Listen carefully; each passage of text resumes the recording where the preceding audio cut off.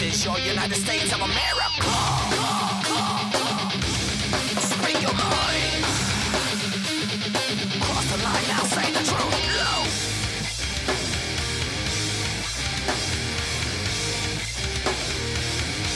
Why don't you take it back?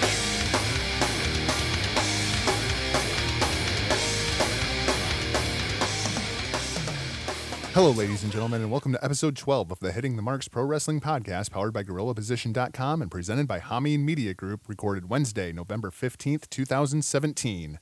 On today's show, it's all about Red vs. Blue as Rick and I break down the go-home shows for Survivor Series. But before we dive in, it's my obligation to tell you this is a podcast by the fans for the fans, bringing you all the news that is news from across the professional wrestling world. Talking creative, the business aspects of professional wrestling, and of course, giving our unsolicited opinions. You can contact the show on Twitter at HTMPWPod, on Facebook at Hitting the Marks. Drop us an email at hittingthemarks@gmail.com. Don't forget to rate, review, and subscribe to on iTunes and Podbean. My name is Jargo. I'll be your host for the day, joined alongside my Huckleberry, RBV. Rick, welcome to your show. It's me. It's the R to the B to the V. Rick Vickery here. And Jargo, it feels good to be back hitting the Marks Pro Wrestling Podcast. But, brother, what a week we had here. It's been a crazy couple of days, hasn't it? And boy, do we got a lot of content coming up the next couple of days. Well, to get it out there with a great announcement, everyone out there, hopefully they already know, but we are now officially part of the Hacker Hameen Media Group. Along with our boy, the Mark of the Masses, the man with the plan, Big Ray, the three of us, we rolled out our newest show, The Locker Room. Man, what a fun experience and debut episode that we've had, met with rave reviews. I think the coolest part about that is that we hit our weekly projections. Well, we hit those projections in just 10 hours of the release of episode 1. The response to episode 1 was incredibly overwhelming, and we thank each and every one of you. Yes, sir. Yes, sir.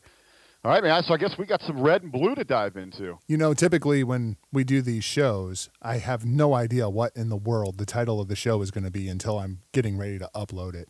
This week, I already know the title. This week's show is simply called The Fuck Up Button. It seems like they had this idea to do Red versus Blue, champion versus champion. And then all the writers sat down in a room and went, oh shit, look at who our champions are. Somebody push the fuck up button. We got to fix this. And a lot of last minute shakeups, from what a few weeks ago when they originally announced that, all the champions were going to be squaring off against each other in some of the different matches. Nearly everything is seeing some kind of shakeup, hasn't it? Just about. I mean, when they first announced this, we were like, oh, this isn't going to be a good show at all. Well, I will give them credit. On paper, for a novelty show, that we do have some great-looking matchups, and I'm expecting a great night of in-ring action. Well, let's go ahead and start the breakdown with the Red brand. Lots of star power on this show, man. Lots of star power. Did not feel like a typical 3-hour Monday Night Raw. A little bit of a different vibe. Rick, we haven't done it in a while because I know how much you hate it. How do you rate this show? Pass, fail? Have they built your interest to Survivor Series with the go-home show on Raw? I'm not even dreading giving out a rating this week. And I'm actually just not for Raw. For both shows, Raw and SmackDown Live, I'm going to give each a pass. But I feel like both were booked for perhaps a special ed class. A lot of flash, big loud sounds, but not really a whole lot of substance there. I'm going to label it here, my classic tag, I'm going to label it as a hashtag LCDB, lowest common denominator booking. But before everyone kind of gets, goes in an uproar here, I want to explain exactly why I am tagging it in that way and exactly what that means. I regularly use the term lowest common denominator booking. And, most take that as that's me shitting all over the product. Well, actually, that's not the case at all. When I use the term, I am pointing out that creative took the easy street to get their point across. I use it when there is a lot of flawed logic in the why and the how. The bottom line, the term lowest common denominator booking, is about fans realizing that they're being undersold and to expect better from the product. Don't settle for the bottom of the barrel. Don't embrace mediocrity. Not everybody needs a trophy. There we go. And that's where I get that from. And I thought there was there was a lot of good here in these two shows. They got a lot accomplished. They were moving things along, but there was some loopholes in there. Things that could have been so much more grander if they just put, I don't know, maybe the simplest bit of thought into them. But we're going to dive into all those. One thing I would like to point out, and I think this is good news, Survivor Series evidently is sold out. I went to Ticketmaster just to check it out. There were 10 random tickets available. Then I looked up the capacity of the place. I couldn't find out what exactly it holds for wrestling. For basketball, it's roughly 18,000. Hockey, 17,800. For concerts, 19,000. So I'm guessing you're probably going to get somewhere between 15 to 20,000 people in there. But it's nice to hear that it's a sold-out show. So Raw kicks off with Stephanie McMahon. Were you surprised that they didn't announce that Stephanie was going to be kicking off the show? Looking back at it, you probably do want to make, let the fans be aware that she is there. Love her or hate her, she does seem to stir up some interest in the product, especially after, these extended absences that she goes on. I don't know. It was a nice surprise. I have to admit, I perked up and paid attention when her music hit to kick things off there. I'm getting real tired of bipolar Stephanie, though. I was just going to say, man, you got the Queen of Mean. She's back. In her typical fashion, she starts with that babyface style promo, and then as it happens every time, she just shows those true colors and just transforms into that total bitch. So Stephanie brings Kurt out and proceeds to just dress him down like there's no tomorrow. Was it too much again? I don't know. Do you think this, is it just getting old or is it just going over the top? What do you think? Well, I thought it was incredibly over the top on this episode. One thing that I noticed that is just odd to me was it seemed like Kurt was kind of standing with his knees bent. Like he was like cowering like a little fucking dog getting dressed down. So you're thinking maybe like they intentionally positioned him where she was the imposing authority figure over him? Absolutely. And then she proceeds to just dress him down like there's no tomorrow. Many of the issues that she brought up are the same things that we've been bringing up here on the show for the last couple of weeks. Like picking your son instead of John Cena. But then when the Shield came out, it all made sense. This was all about Roman. The way she, just not how she was speaking to Angle there, and just how she pretty much just kind of addresses any of her employees. Who honestly wants to work for someone like this? Oh, I think this was entirely by design. Oh, I know. But just overall looking at it, I understand it's the bright lights of WWE, but this is freaking Kurt Angle. He doesn't need this shit. Dude, Kurt Angle had to be just boiling inside, knowing that he couldn't say anything here. Well, it's just, from the character standpoint, he doesn't need any of this stuff. He's Kurt Angle. He just walk, man. Someone working at McDonald's on the fry line, they're not going to take this kind of stuff. And now Kurt Angle is going to take this just because it's Stephanie McMahon and it's WWE? Hey, there's a company up in Canada that would gladly pay Kurt. Now, that might just happen to pay him to sit in their audience, but it's probably a nicer work environment. It's irritating to me, the way that they treat Kurt Angle. He goes from Shield member to scalded dog to gang leader, all within the span of about a week. And it's like, just pick a personality. Yeah, well, at least they finally gotten away to where he was just kind of there for comic relief. But you're right, man. He's just kind of scattered out all over the board. So Stephanie dresses down Kurt. Complete bitch mode Stephanie. Which makes sense as soon as the Shield comes out and Roman starts mouthing off to Stephanie. Stephanie is such a bitch, she can even get Roman cheered. Yeah, it was kind of... Do you think it was so much heat on Stephanie and then a little bit of, hey, we haven't seen him for a couple of weeks. You're going to get that kind of initial pop. He's back with his boys. But like you said, though, so much of that on Stephanie, just being a complete bitch that people will literally cheer anything that opposes her. Which is so funny because when she comes out later on in the show, she gets a babyface pop. And it's the exact opposite reaction. because people are so goddamn sick of Jason Jordan that they'll even cheer Stephanie. It's just such a weird dynamic, man. And in this, going back to Roman here, you gotta give credit where credit is due. I thought this was probably the best Roman has been on the mic since the night after WrestleMania. I really like the first half of the promo. I didn't like the second half of the promo. Like when he was mouthing off to Stephanie, I was like, wow, did Roman take like acting classes while he was down with the mumps or something? And then he started talking about the New Day and turned into Roman the Robot again. So it's kind of, you almost got that sense, maybe he was, that first half, that was himself coming forward, and then he remembered, hey, I gotta reel back here and get back to my script. I almost wonder if when Stephanie was like, and you, where the hell have you been? If that wasn't in the script. And so then you got an offbeat Roman Reigns response that wasn't scripted, and it was fucking awesome. It was great. You could feel it, man. It kind of hammered home. And then he went back to his script, and he sounded like a robot. That's what that tells me. Speaking of scripts, I know we're going to get to it here later in the show, but man, there was some bad portrayal of the scripts given to them coming up later on in the show. We'll get to those. Well, here's a script that I absolutely love. So, Shield throws down the challenge to the New Day. What did you think of the New Day's responses back to the Shield? I saw some, that's the New Day. I didn't expect anything different from them.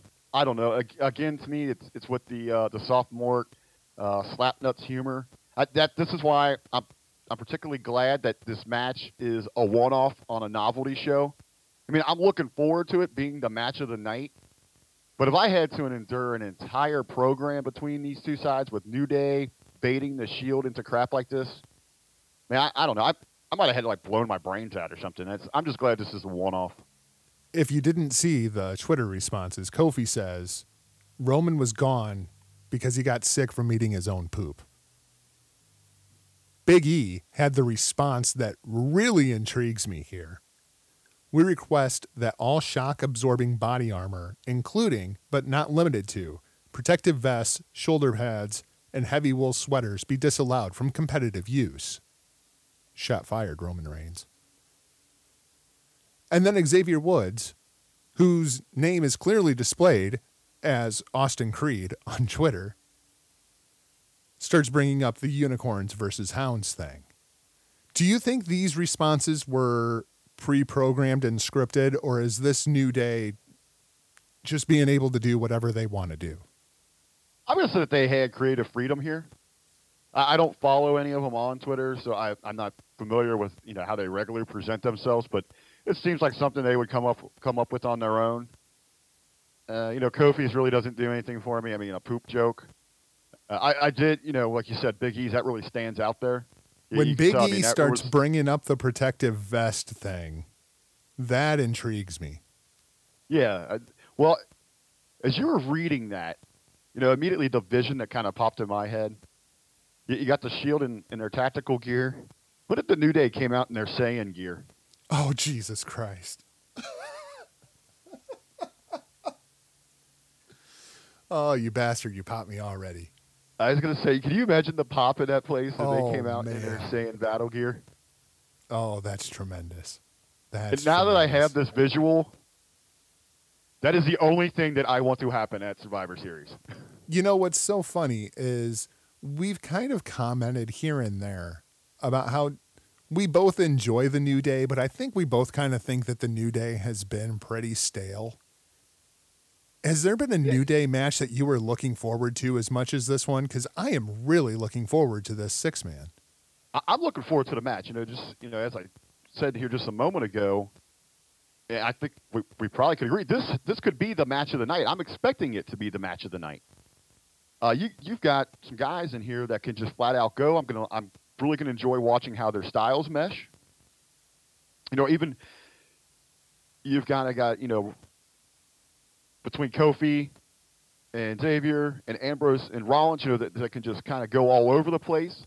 I'm looking for that big square off in the middle of the ring between the Big Dog and Big E. They say that styles make fights, and when I think of the styles of these two teams, I'm really excited about this match because I think it's going to be really good. Yeah, it's like you said. I can't remember the last time going in looking forward to a New Day match. There's been quite a few that, as you watch them and they play out, you're always pleasantly surprised and it's going to be good. But there's never that excitement leading in, and they have that here. This is something, and I'm sure the reason that they held off was to make sure that Roman was cleared, that he would be able to compete. So I'm not faulting WWE here. It's just something that, man, I kind of would have liked to have had this announced a bit earlier. And I think would have protect that there because I just said I wouldn't want to see like a whole real program. But this Under Siege has prevented any traditional build and programs and feuds between the two brands. So they would have been kept apart. But I think the buzz would have been such greater all around if this had been one of the earlier announced matches. Yes, but I will give them credit that in hindsight, it now makes sense why the New Day was leading the Under Siege charge. Yeah, I wonder if, sometimes we get on them like, did they think something out here? Or, did they have this in mind the entire time? Or is it something that they just kind of pleasantly stumbled upon? Speaking of things that I'm excited about, a bitchin' commercial for NXT TakeOver airs. What did you think of the promo? I liked it, man. It got me excited. I know it got you excited. Right when I saw it, I said, "Oh man, Jargo's going to be popping for this." Yep. But we're familiar with NXT. Especially you're heavily invested into what's going on there. I think more importantly, this was a very cool promo to really reach out and grab, those casuals that only watch Raw and SmackDown. To let them know, hey man, this is also pretty cool. We got something special over here on the network. If you're not already, get on board and check this out. This is also a good time for us to plug.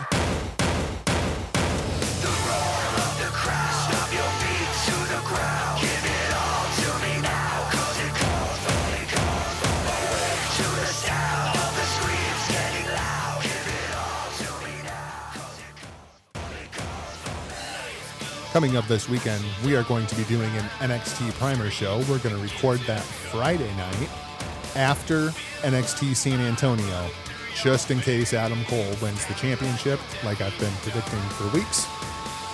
And then we will be back in your ear holes Saturday night, right after NXT. Me and Rick are going to sit down, do a review show, and we will get that out as quickly as we possibly can. So there's your teaser. I was just going to say that, listeners out there, you're going to get a full weekend of Jargo and Vickery here on the Hitting the Mark Pro Wrestling Podcast. In addition to what's going to be awesome NXT coverage, we've got those two shows. In addition to that, we're also going to have our regular Saturday release over on therealposition.com, and we've also got a poolside booker for the Survivor Series coming up. Also, in case you're curious, I use the old NXT theme song here instead of the new one because the new one sucks and the old one's awesome. So back to Monday Night Raw. We now know that Bayley is the 5th member of Team Red going into Survivor Series. All this talk about Paige. Rick, just so you know, I like my Coke with cherry. Hold on. This thing is not won yet until she returns at the Rumble. Okay, that was what you stood by. So I can't win this thing because my projection date is already passed, but there is a possibility that I don't lose it. All right, so let's hold off. Let's hold off on that. God, you really are from Cleveland, man. Playing for a draw.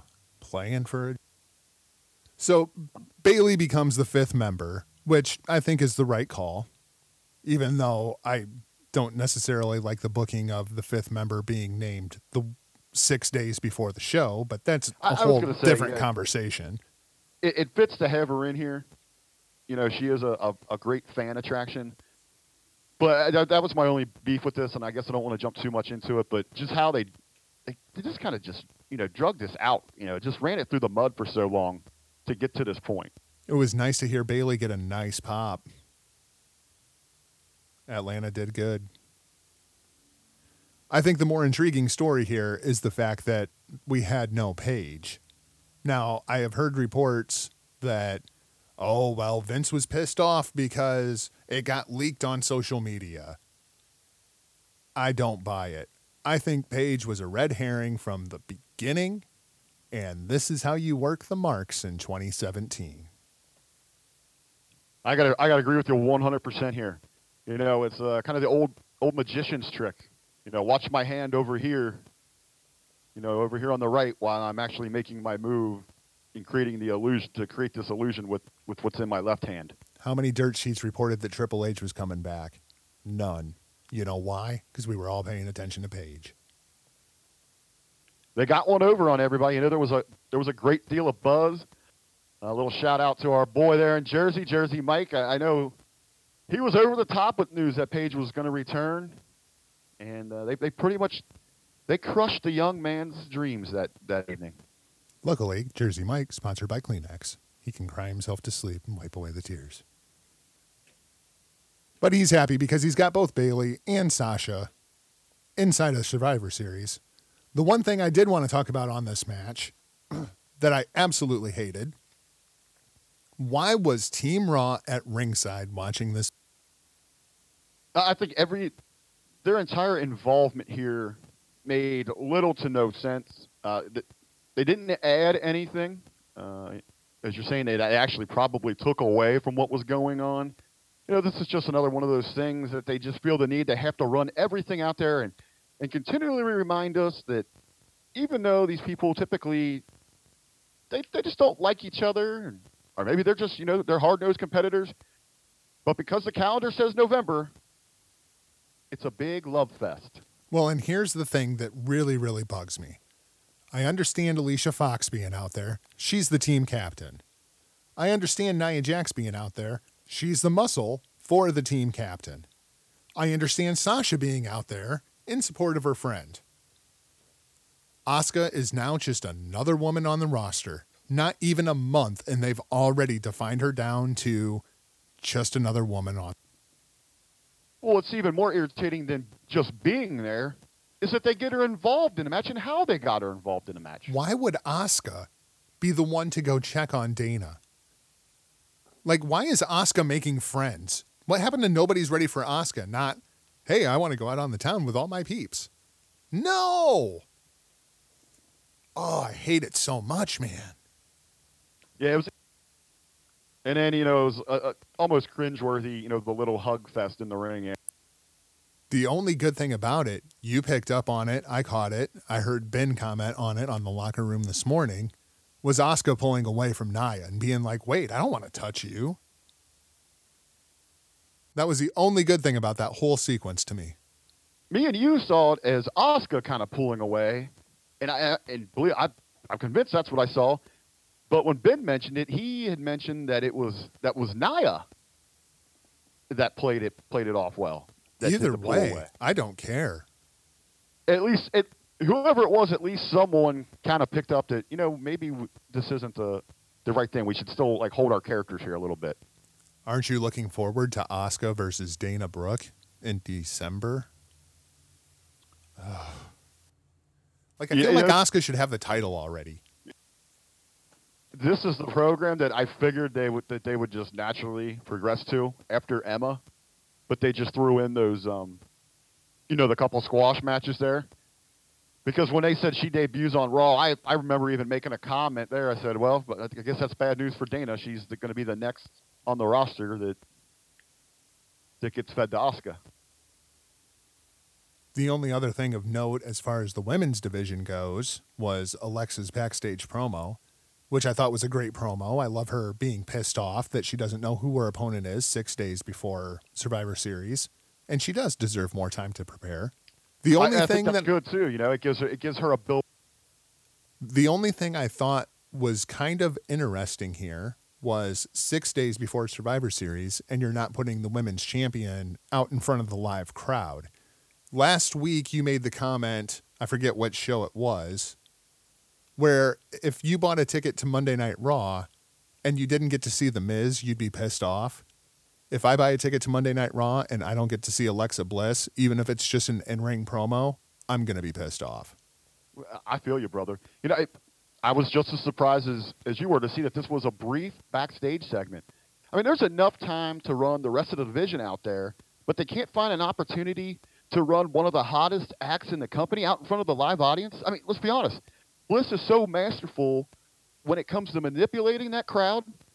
You think you would want her out there to get the place popping. Yeah, I didn't understand that at all. I mean, she just rises, you know, the entire energy level throughout the arena. She is so good at what she does on that microphone.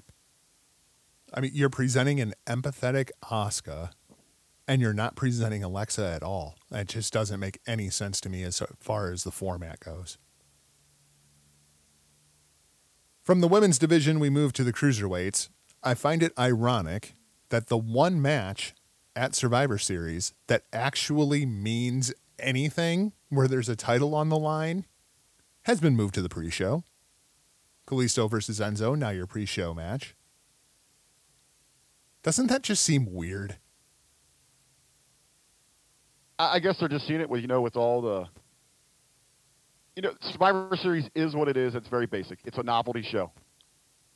It is nice to have at least one championship that matters here on the entire show, but I'm guessing there just isn't so much buzz for this thing going. I really wasn't surprised to see it moved. Expecting... Isn't the pre-show 2 hours this year? Yeah, 2-hour pre-show. Starts at 5 Eastern. It's a lot of video packages. This didn't surprise me. They're going to have something good on here. They'll probably add another match on that pre-show, but I guess that's not really a point of what we're talking about here. But no, I'm not surprised. It is kind of disappointing that there's only one championship match that actually means anything, but I'm not surprised to see it moved. I'm very much enjoying the pairing of Enzo Amore and Drew Gulak. I loved Enzo. How you doing? I'm doing fine. Very much enjoyed that. You're not the only one. You're not the only one that's digging this. I mean, the fans are getting into it. Is Gulak getting over? Hey, Gulak is... it's such a simple act, but he's hitting it on all cylinders. Really it enjoying is working. What he's doing. People are taking to it. You know, speaking of pairings here, another pairing that I was feeling, I liked Kalisto and what's his name? Akira Tozawa. Yeah, Tozawa. I thought they looked good together and they flowed well as a team. Yeah, but I'm still not in support of there being a tag division inside the cruiserweight division. Oh no, I would never suggest that. I don't even know what you would do with them. I do like the pairing. I thought that they look good together. And I think that they would be a fine jobber tag team for anybody on the main roster. Yeah, I mean, there's a possibility there. You know, if you need a team instead of just continually running Gallows and Anderson out there to lay down for everybody, this would be, you know, a nice shake-up there. Can you believe it's November 15th and my fucking landlord is mowing the goddamn yard? Can you hear that? No, not really. I'm not picking it up. Well, hopefully nobody else does either. I can, and it's pissing me off. Yeah, Is it dark there yet? Yeah. He's out there mowing. Don't ask questions, man. Don't ask questions. What, 10 till 5 there? Yeah. It's been dark for like 20 minutes. That's funny. So let's move on to Miz TV. I feel very, very bad for The Miz. While Roman was out, we agreed that Miz was by far the star of the show, and now he's just in a throwaway segment. And he did the absolute best he could with that throwaway segment, but this was a throwaway segment. Yeah, I kind of had my notes here, you know, on this Miz TV segment. I don't know if it was really needed. I don't know if I really got anything from it. Felt like it was just filling time. Well, when I really started to think about this, you know, I have here, I don't know if I needed this over-exaggerated segment, but then I really got to start thinking, you know, that's what Miz does. He's that over-the-top act. He always presents himself as the big time. You know, in that sense, I get it. But then again, just going back to the overall message, I don't really think it did anything for me. I don't think it did anything for anybody, honestly. Yeah, so The only thing that it did was establish the match for later on in the night. I mean, it's fine. It was a fine segment. It was just kind of there.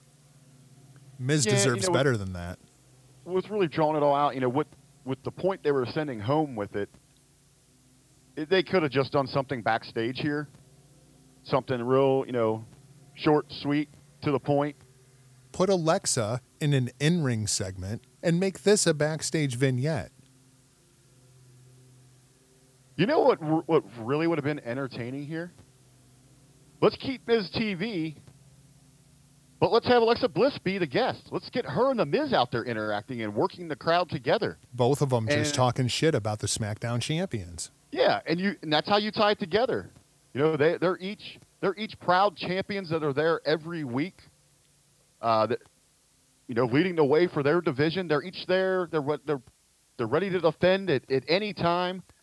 And have them out there together. Let those two characters play off one another, and just verbally attack. At this time, they didn't know who their opponents would be, but just put over their championships over the counterparts on the blue brand. Completely agreed. That's very much better. Other thing with this segment, I have to say, I am loving some Curtis Axel. Even when he is doing nothing, man, that dude is killing it. Yep. Just his mannerisms he is money right now. Yep. Completely agree. He's knocking this Miz Taraj thing out of the park. Jury's still kind of out on Bo Dallas. From Bo to Bray, we finally get Bray Wyatt's big return to TV with absolutely no fanfare, no mention that he was ever gone. Not really any mention of Sister Abigail or what he was doing before he left. Yeah, they didn't mention any of that. So do you think this is what, maybe this is like just back to square one with Bray? I don't know what the hell this was with Bray. I really don't. I was shocked. I was actually shocked when Kurt Angle said, "You're going to take on Bray Wyatt." Yeah, it was just like, oh yeah, he was gone for a little while and now he's back. Yeah, it just kind of like, what? Wait, did I miss something here? Yeah. I'm not saying, he got zero fanfare for his return. I'm not saying that they had to do for him what they did for Roman, but shit here. I mean, well, I guess from Bo to Bray back to Bo. I mean, Bo had more of an impactful welcome back than Bray got. Absolutely. At least it was acknowledged that he was gone. Yeah, at least someone thought of him. I mean, and this just comes out of left field. Now, in the match itself, man, what did you think about what was going down here? Well, I don't understand it. Why have Jason Jordan go over in the match? It's Bray's return. Why have Jordan go over? I understand why you have Jordan go over, but I will agree with you. I don't know why you have Bray take a pinfall loss in his return. Well, that's the thing. I don't think Bray should have been the person that was opposite of Jordan here. The angle was fine. I just don't think I like Bray being the opponent. Yeah, that's where I'm agree with you. Was he the right person to have here? And I guess I can see it because it was kind of nice to see that sadistic side of Bray come back here. It just felt out of nowhere. Maybe you're promoting.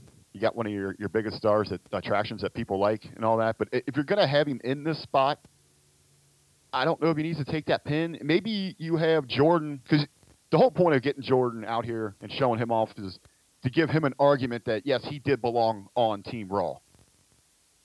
Right, I understand that. But if you're going to He had to look good here. So what if you just have him begin – he is looking strong against Bray, so he begins to frustrate Bray. And then instead of taking a pinfall loss, Bray just snaps at that point, causes the injury, but takes a DQ. Yeah, I guess my issue was, number one, Wyatt taking the pin and his return when you could have, because Jordan was selling the knee injury in the match. You could have just had Bray zero in on the knee, injure Jordan, get a pinfall win, and it's literally the same angle. I just don't like Bray taking the pin. Yeah, that's what I'm saying. No, you could have had just Bray push it to a point where he gets disqualified. You had to give Jordan the W here, but you didn't have to have it come at at Bray's loss here, or a pinfall. So let's talk about Angle and Jordan a little bit. Well, kind of staying with Jordan here, I got a question for you. Yeah. We get the thank you, Wyatt, and as Jordan is hobbling away, you get the na na na na, hey hey hey. You got those chants going on. Man, was this more or less a die Rocky die moment for him? It's the PG version of die. They cheered Stephanie McMahon. That's how much people hate Jason Jordan. They hate Jason Jordan so much that they cheered Stephanie McMahon. Yeah, that says something. If you're sitting back there in creative, this is one of those things that you should probably, perk up and take notice of. Hopefully they will, or they might just go with the Roman approach. God damn, pal, listen to that reaction. God, that's very much the wrong course of action here. Very much the wrong, because it's getting to the point where it's almost going. So much here with Jordan's involvement goes back to those, just those kind of loopholes in logic that I was talking about earlier. Almost everything involving him, either in his match here or, with Kurt Angle, with Stephanie, it's just so much wrong here to me that they just kind of missed on. How so? All right, just kind of nitpicking. You were saying let's talk about the interaction between Angle and Jordan, correct? Right. All right, this is just. I'll start with just some nitpicking. How the hell did they miss using you wrestled with a freaking broken neck, Dad? Well, I did notice in the backstage segment when he dropped the dad stuff. He dropped the dad thing. That was a big thing because that's the first time I think we've heard that. So, I mean, he's obviously trying to be a manipulative little bastard here. He's trying to get. I know. They were playing this angle up, but how do you not bring up the broken freaking neck? And that's nitpicking. I think he just missed it. I'm sure it was in the script. You wrestled while you were injured. Like it should have been right there. In there. He just plain missed really the get line. That emotional, like have it kind of come through his tears, Did you buy the emotion, or did it seem campy to you?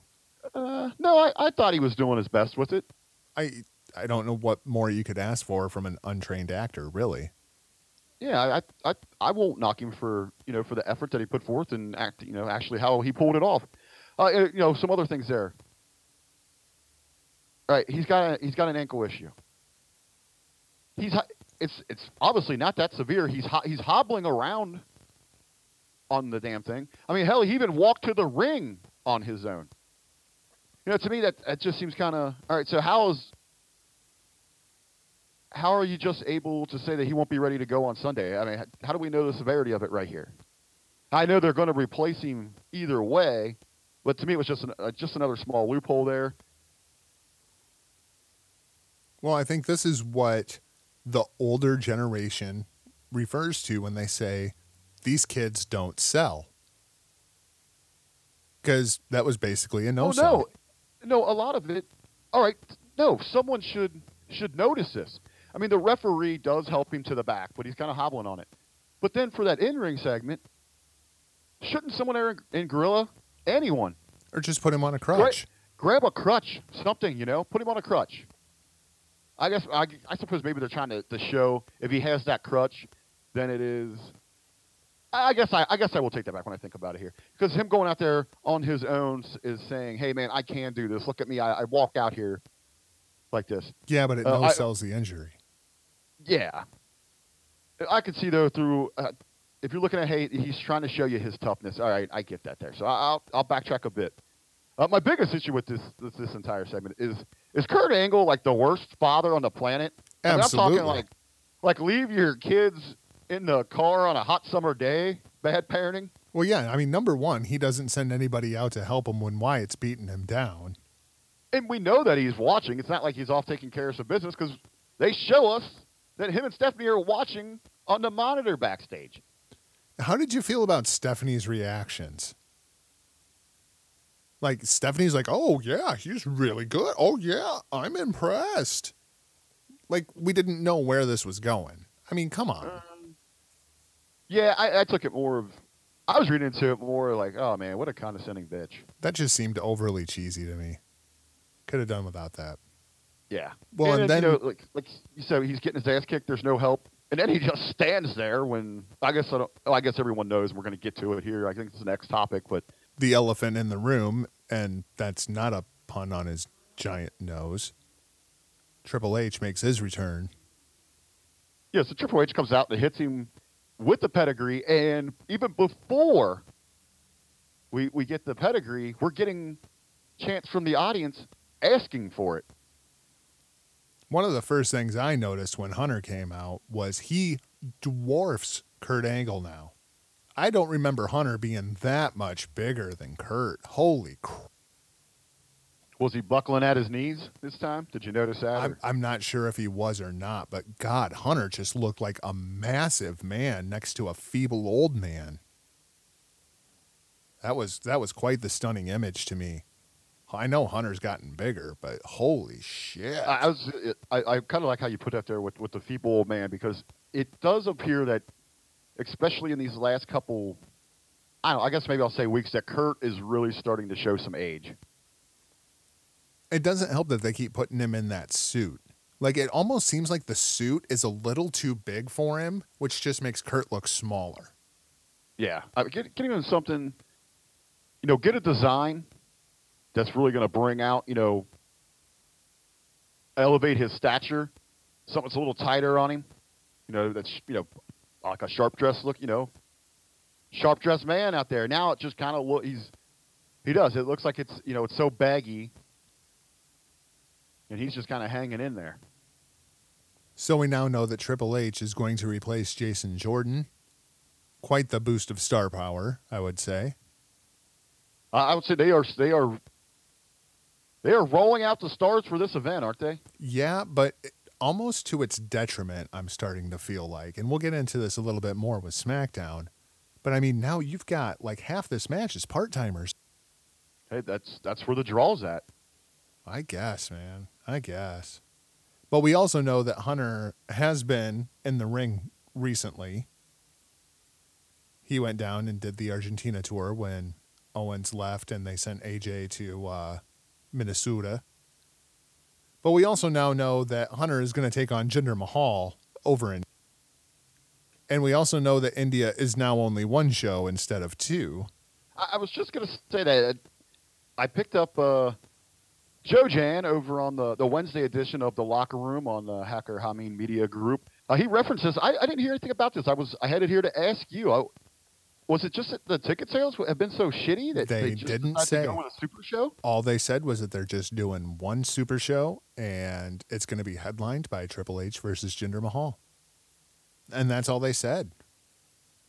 But if you're looking for a reason why Jinder dropped the title, this could be it too. Maybe he just wasn't drawn in India. Man, that's surprising. And you would have to think that would have to be because of poor ticket sales, right? Just like a bad overall reception of two shows.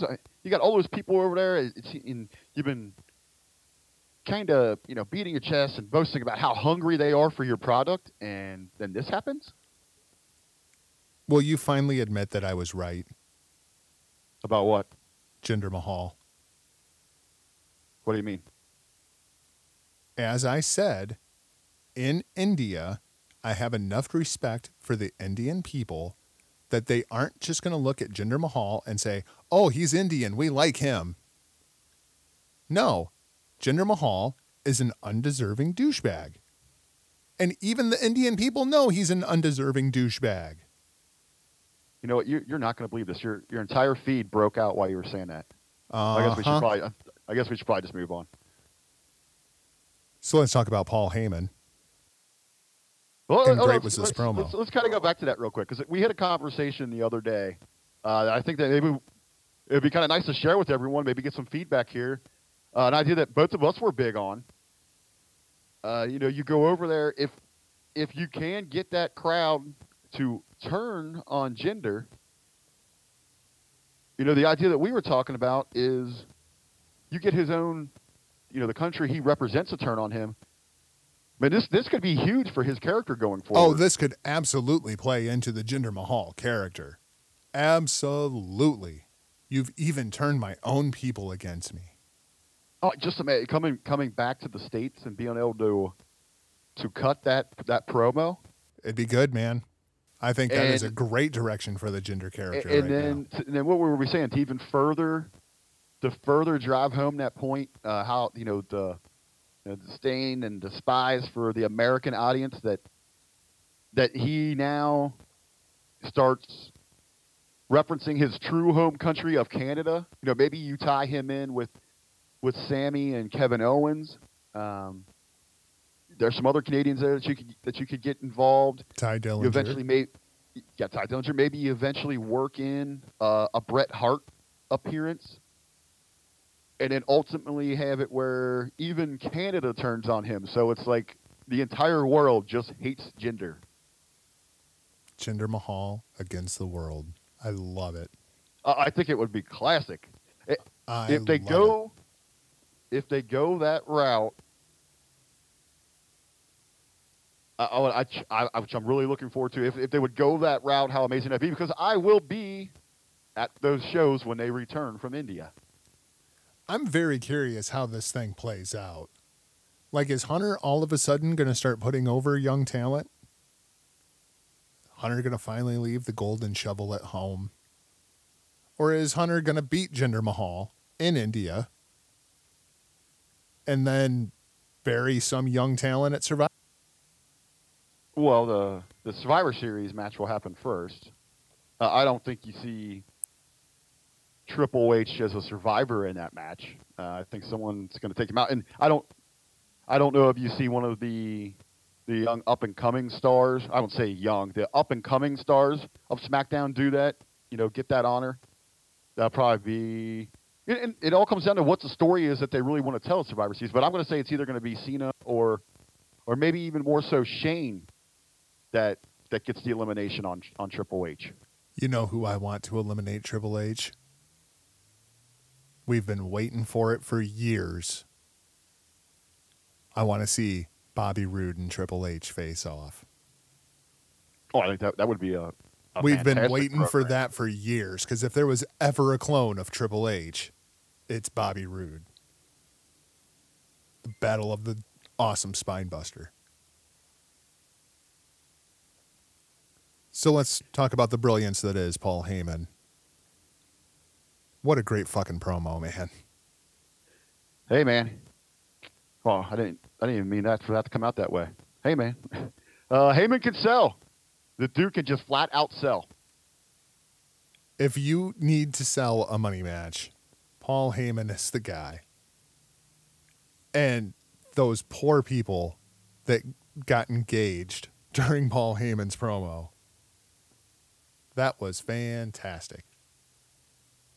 Real quick on the actual promo itself, and then I've got a serious question for you. I need you to explain something to me that maybe I just can't see from my perspective. But on the promo itself, man, what a drastic difference in style when Jinder was the opponent as compared to now that Styles is in that position. It makes you wonder if Heyman knew they were going to change the title beforehand.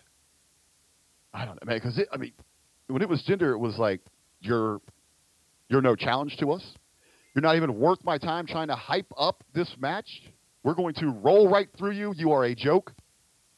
And in a 180 here, that if anyone deserves this opportunity, there's anyone that's going to be able to thrive under these conditions, it's AJ Styles.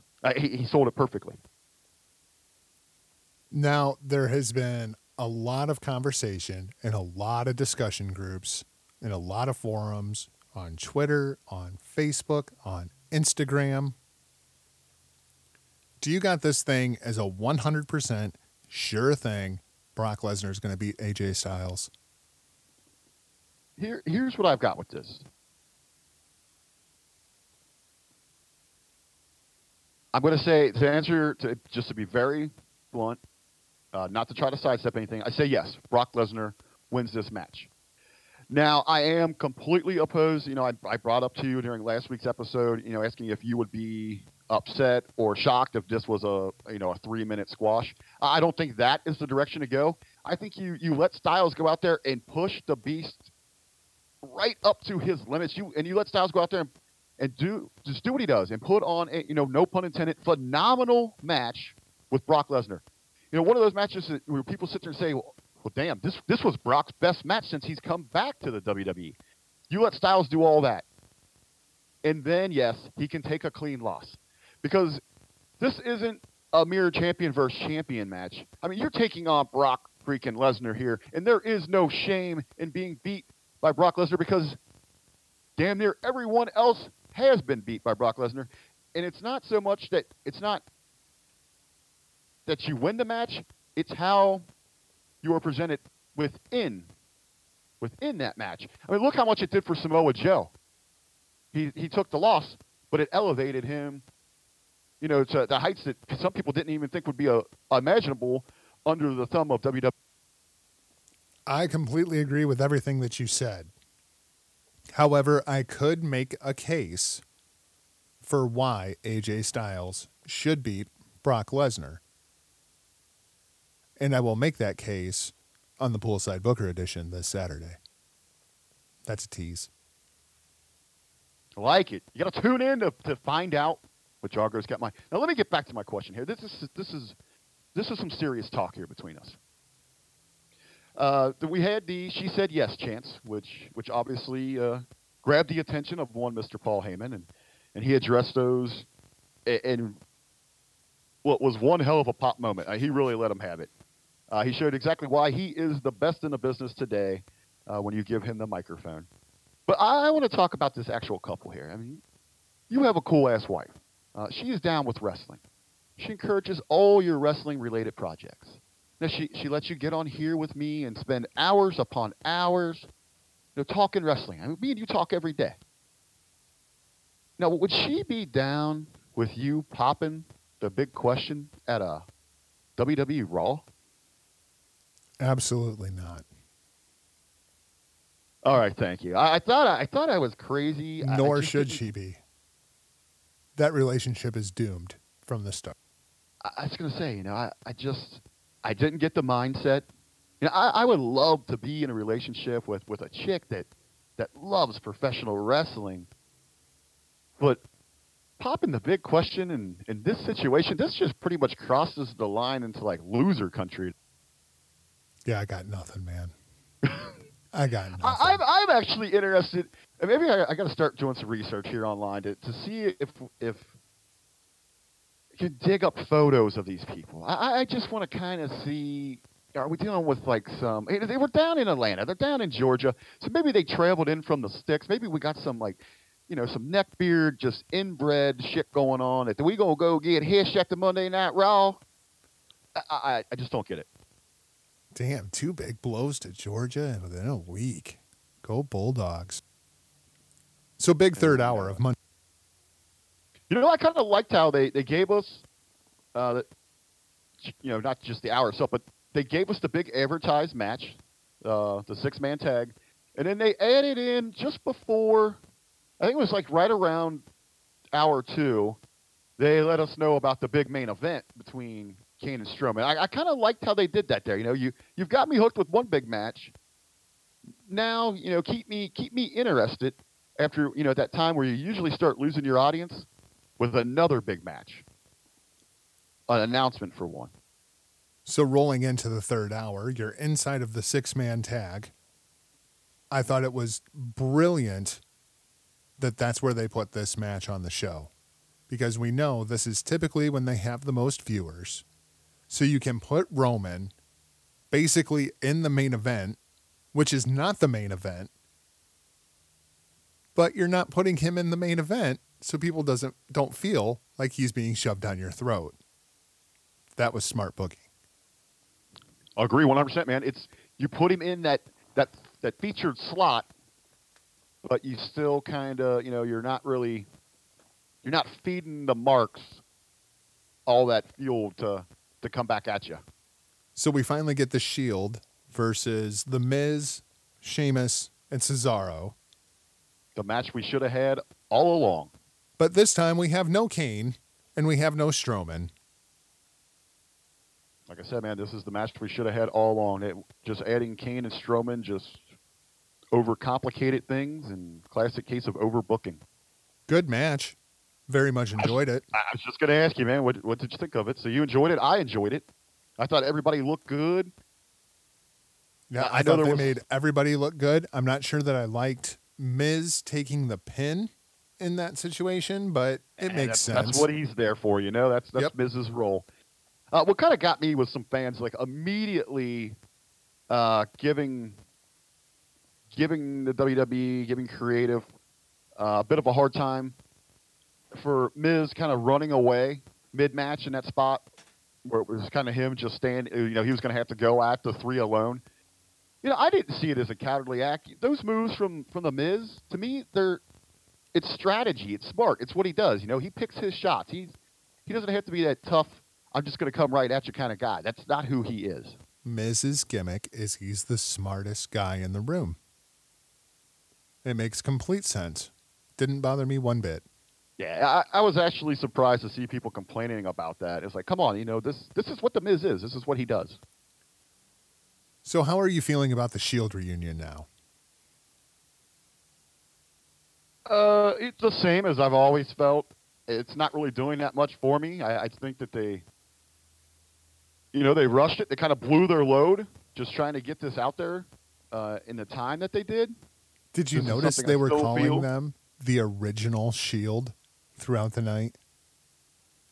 Oh, in a reference because they've had all these other kind of like celebrity versions, I suppose I'll call it. But no, I didn't pick up on it. That's kind of cool that you noticed that. The original Shield.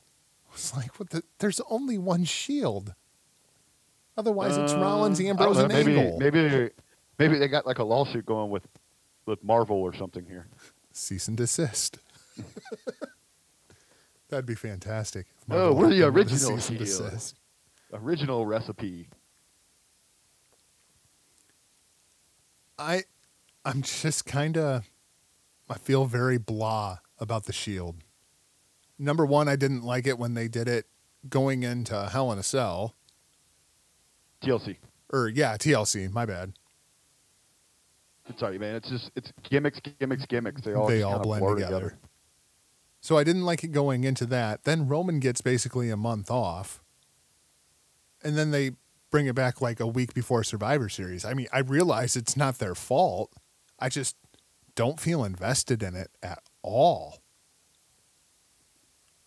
Yeah, I'm with you, man. I don't. It's not that I dislike it. I have no feeling towards it. It doesn't do anything for me. And to tell you the truth, I'm not even really that interested in see where they go going forward after this. Yeah, I just don't care. There's nothing invested other than nostalgia, which you shouldn't have when they're all like 30-year-old and guys. the cool part when they were together, it was about the group. And it kind of is a turnoff to me here that this is just so obviously this is about Roman. We know it's all about Roman. Right. And that's the turnoff to me with a group like this. Speaking of groups, this one, we were talking this through last night, and it just gets more and more frustrating to me. Finn Balor and Samoa Joe take on Anderson and Gallows. As we were talking this through the other night after this happened, I just get more and more frustrated by it. All right, so here's what we're going to do here. I'm going to give my real quick take, and then I'm just going to let you go, man, because you've given this the thought. I know what you're going to say. I tend to agree, but I want to give you that platform to reach everyone out there that's listening to us. You know, for me, I told you I liked the match. For the WWE narrative, at the moment, I thought it worked. You know, you had tension before. They flowed well during the match together, and then tension after. Now, you've got some issues here, and I totally agree with your assessment of what's going on there. Creative took the low road. Please tell me, and tell everyone out there how this should have been presented. Well, this is your hashtag lowest common denominator booking at its finest. Number one, I hate Finn Balor facing Anderson and Gallows under any circumstances if you're not going to pay reference to it. Red brand loyalty does not go over lifelong friendships. That just seems asinine to me. You could have found a different tag team to put them up against, even if you just put them up against any two people, because, let's face it, this was basically a squash match, right? Yeah, it was a squash, but not to really cut you off here, but I do want to say, props to Gallows and Anderson. I thought they played their part perfectly here. Absolutely. And they made Finn and Joe look like a well-oiled machine. The match itself was fine. As far as the quality of the in-ring work, it was an enjoyable match to watch. My problem is the commentary. Because there are so many storylines that you could have put over here. They have made reference multiple times to the quote-unquote notorious club. Put over the relationship. What's Finn going to do? Is he going to choose his loyalty to the club? Or is he going to show his loyalty to Team Raw with his partner, who he can't stand, Samoa Joe? Finn and Joe function together great as a tag team. Why is that? Oh, they've been a tag team before? Rick, do you remember how the Samoa Joe and Finn Balor rivalry started? Oh, it was in classic form, pun intended. The NXT Dusty Rhodes Tag Team Classic. They won it because they're a good tag team. And Joe got pissed off because he felt like Finn was dodging him. That was the beginning of this whole thing. They didn't put it over the story. They didn't put over the Dusty Tag Team Classic. They didn't sell any network subs to get anybody to go back on the network and watch it. This was a huge missed opportunity. And it's got to piss the talent off. Because the talent went out there and did absolutely everything right for this match. And then the commentary drops the ball. Makes no sense to me whatsoever. The only good thing about this match, as far as the creative aspect went, was the end of the match when Joe just walks away. Doesn't even wait around to get his hand raised. Well, they weren't even. I mean, the bell had just rung, and they weren't even done with the announcements, announcing the winners, and Joe's up the ramp. Yep. Match is over. My business here is done. I still hate your guts. Sunday we'll fight side by side. Makes no sense to me, man. Makes no sense. What is so great there is they actually allowed somebody here to stay true to their character, and looked how amazing it worked. You're not going to see Samoa Joe, and hugging it out in the back just because it's November and you're Team Raw. I mean, he is still true to who he is here. I saw it, and I know you saw it because I sent it to you. Samoa Joe cut a preview on, or a promo on WWE.com. That was quite possibly the best promo of the year leading up to Survivor Series. Promo of the year? Yeah, promo of the year, and unfortunately, 90% of the audience will never see it. And if you're out there listening, maybe we should share it over, we'll share it on the Hitting the Marks Pro Wrestling podcast page, so you can check it out there. If you miss it there, do yourself a favor. Go find this promo. It will give you chills. It will reconfirm why Samoa Joe is one of the top talents in the entire world and why he needs to be featured more on that television platform. And in case you were unfamiliar with Samoa Joe as a babyface, this is how Samoa Joe as a babyface sounds. Killer promo. Killer promo. So one last thing on the red brand. we have Braun Strowman versus Kane, and unfortunately, the death of the Big Red Monster, as Strowman puts Kane through the ring. Was it? Was Do it? you think it is? Was it? Huh? Well, Huh? that's how it was presented. Oh, I know. I get you there. But I did have here, is it... Are they actually writing him off? Is he going back away? Was it just that short stint here? Because if it was, it really didn't do anything. It didn't really accomplish all that much. Or is it just is this just a good way of keeping Kane away from Survivor Series so that they don't feel the need to maybe overbook anything there? I was actually going to ask you, was this really the payoff? And if so, was it really worth it?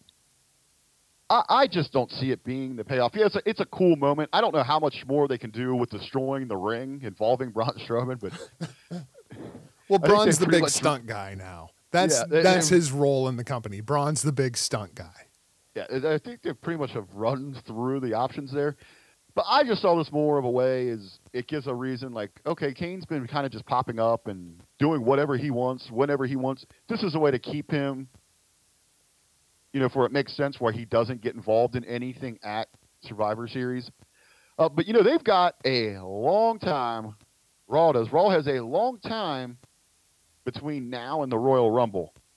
Kane would be a very nice filler program for Braun in that stretch. And I think Kane is a really good way to get Braun eliminated from Survivor Series. Just to have Kane come out, start beating up Braun. Braun gets counted out. I know. Well, we're going to talk. We're going to get to that match coming up. And when we get there, I think that we really have to look at what's important to them. What are they trying to accomplish with this 5-on-5? Because there's so many different directions that they could go in, and if they start throwing too much out there, it's just going to ruin everything with.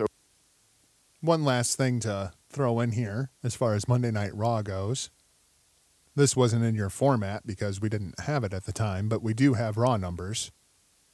So Raw was actually up this week to a 2.14 rating, live and same night DVR. The 10-week rolling average currently is 1.97, so that puts Rick's Woo Damn into a little bit of perspective here. They definitely spiked a rating with this show. Now, are you ready for the surprising numbers, Rick? So does that mean that that page news, is that it? Is that what pulled people in? It must be. It must be. Because It's all about the page, baby. here's the hourly breakdown. Are you ready for this? You're hearing these numbers now for the first time, right? That is correct. First hour, 3.26 million. Second hour, 3.06 million. All right. Third hour, 2.77. Now, we were just talking about what a big third hour this was. They dropped 493,000 people. The average drop off is 245. They dropped 493. Now, let me ask you something here. I think a lot of people have just, you become adjusted and accustomed to the way that things flow. They have just kind of been phoning it home on this third hour for months now. And this So now is the result. now they roll out, this an awesome hour of action. You had in a span of that, you had three big time matches. I won't say great, but you had three big time matches with some big time names involved. Now, this is something that seems to me that you have to continue on with. You have to get people, readjusted to, man, it is worth staying tuned in for this third hour. Interesting numbers. Definitely something to follow, knowing that TV contract negotiations are underway. Anything else for the Red brand, Rick? No, man, I think we covered it all. I got everything I wanted to get out there. All right, well, let's burn a square, and we'll come back. We'll talk some Blue brand, run through a final hit or miss leading up to Survivor Series, and we'll call this show good. Remember the days we all walked down to the basement. Share a laugh and then we play. For metal, for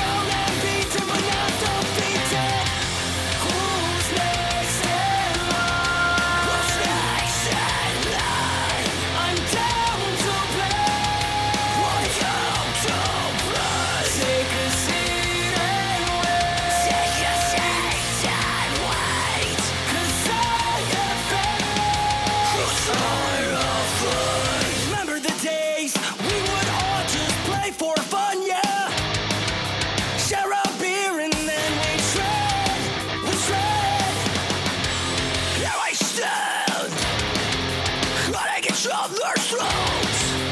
Walls are closing in and I scream again. Who's next in line? Who's next in line? I'm down to play. Want you to play? Take a seat and wait. Take a seat and wait. 'Cause I have faith. 'Cause I have faith.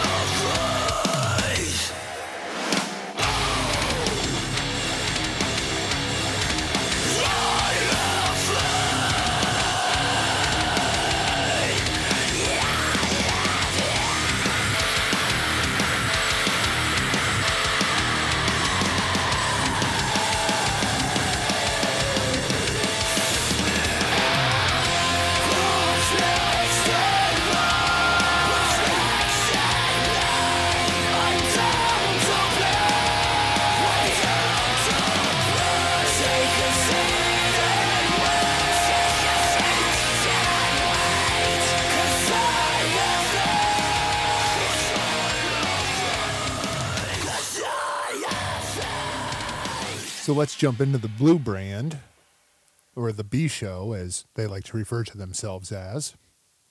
I'm really, really tired of them putting over that they're the B Show. At a certain point, it's one of those things like you were talking about earlier. You know, you just get it ingrained into your brain. Oh, SmackDown, that's the B Show. Yeah, you're obviously telling us that there is a difference between your shows. Yeah, great. You want to try to hype it up for your little program going on with this novelty show in the month of November, but that has a lasting effect on the viewers and people that are consuming your product. It's just going to be second nature to okay, I guess they are the second tier. Why make a point to tune in on Tuesday? So the show starts off with one of many recap packages. I've seen some people comment on the number of recap packages. Heard Ben and Joe Jan talk about it this morning. Completely agree. They have to put these video packages in here, but man, they don't have to make them so goddamn long. Yeah, I'm going to agree with there, and I agree with everything that those guys said. It's just a part of marketing. It's just one of those, it's just a tactic that you use. You have to act like you're having first-time listeners, first-time viewers. That's why we do it here. We'll explain things over and over and over that many of our listeners, okay, or we already know that. Well, we're hoping to continue to grow. We're hoping we're bringing in, new fans, new listeners, and we want to bring them up to speed. And that's what they're doing here. But like you said, man, they really drag these out at times, don't they? Man, there must have been 15 minutes worth of video packages last night when you only have a 2-hour show. Come on, let's get on with it already. All right, well, let's get on with the show then. Come on already. So the show actually starts, and we get Shane with most of the SmackDown roster backstage, leading a pep rally. Oh, man. To me, the only redeeming quality of this was Sami and Owens' complete lack of interest in everything that was going on. Did you see anything redeeming about this segment? I'll give you that one. That's probably it. On a cheesy scale, this is about as cheesy as you can possibly get. I mean, this was Chester Cheeto's cheesy. Like, this was even cheesier than Braun raising up out of the garbage truck to me. This is kind of here is why I have some trouble taking a show like Survivor Series, all that seriously. Aside from, just the talents here that are just coming together in a giant, Blue Brand love fest, nothing seemed authentic about this thing. The one that absolutely killed me was Corbin, because number one, he's getting in the buzzwords that he's going to give Miz his end of days. But then they go to a wide shot and Sin Cara's like, yeah, fuck him up. Wait a minute. Yeah, I noticed that too. I mean, it was just stupid. It was tacky. It was campy. It was everything I hate about the WWE. It wasn't so much, especially with when you had, Becky there, you had Corbin, the New Day. I could kind of forgive because those things were really meant to be that cheesy. I think they were going for that angle. So, okay, I'll get over it. As much as I didn't like it, I understand it. what got me is what you're talking about. Scenes like that. The imagery of. We know Sin Cara's got a major problem with Corbin. They've been ripping into each other for weeks now, and they have a huge championship match coming up later in this show. And now they're at a pep rally together? Makes wasn't buying it no all. sense to me. It Remember when really Corbin pushed- hated everything about SmackDown? No, he's Yeah, the and now- first one there to defend it. Now he's the head freaking cheerleader. Later in the show, he literally comes running out right alongside Shane McMahon to come defend the Blue Brand. The guy who Yeah, hates everything about SmackDown. Speaking of, what a lone wolf, right? But speaking of Shane, man, his delivery, his speech, his promo, terrible. Man. Oh, it was so bad. And here's what we're talking about, guys. What I want you to do is look this up on YouTube, put on a pair of headphones, and start it playing. Then click off of the window and just listen to it. The delivery is just god awful. I'm not ripping on Shane McMahon. I'm ripping on the delivery of Shane McMahon. I don't dislike Shane. I like Shane just fine. I just don't want to see him wrestle, and I don't want to hear him talk. It was bad. Bad all around open for me. Then we go to Daniel Bryan and his in-ring promo. A lot of talking on this show. I think, if they would have nixed what we had as the open, the pre-tape backstage pep rally, and opened up here with this, much better. I would have come in with a much better feeling about this show if they would have opened up with AJ and Bryan here. Bryan cuts a little promo, introduces the phenomenal AJ Styles, and then cease and desist Daniel Bryan for stealing Paul Heyman's gimmick as the advocate for AJ Styles. Now, granted, it was pop-worthy because you knew he was doing a Paul Heyman impression. But, well, what did you think of the promo, Rick? Honestly, I probably could have done without what they've done with, the mocking of Paul Heyman and Brock Lesnar there. But overall, I thought it was a fun spot. It did a lot more for me to get me excited about this program than what I had just seen in the open. Maybe by comparison, I'm giving it too much credit on that grading curve in comparison.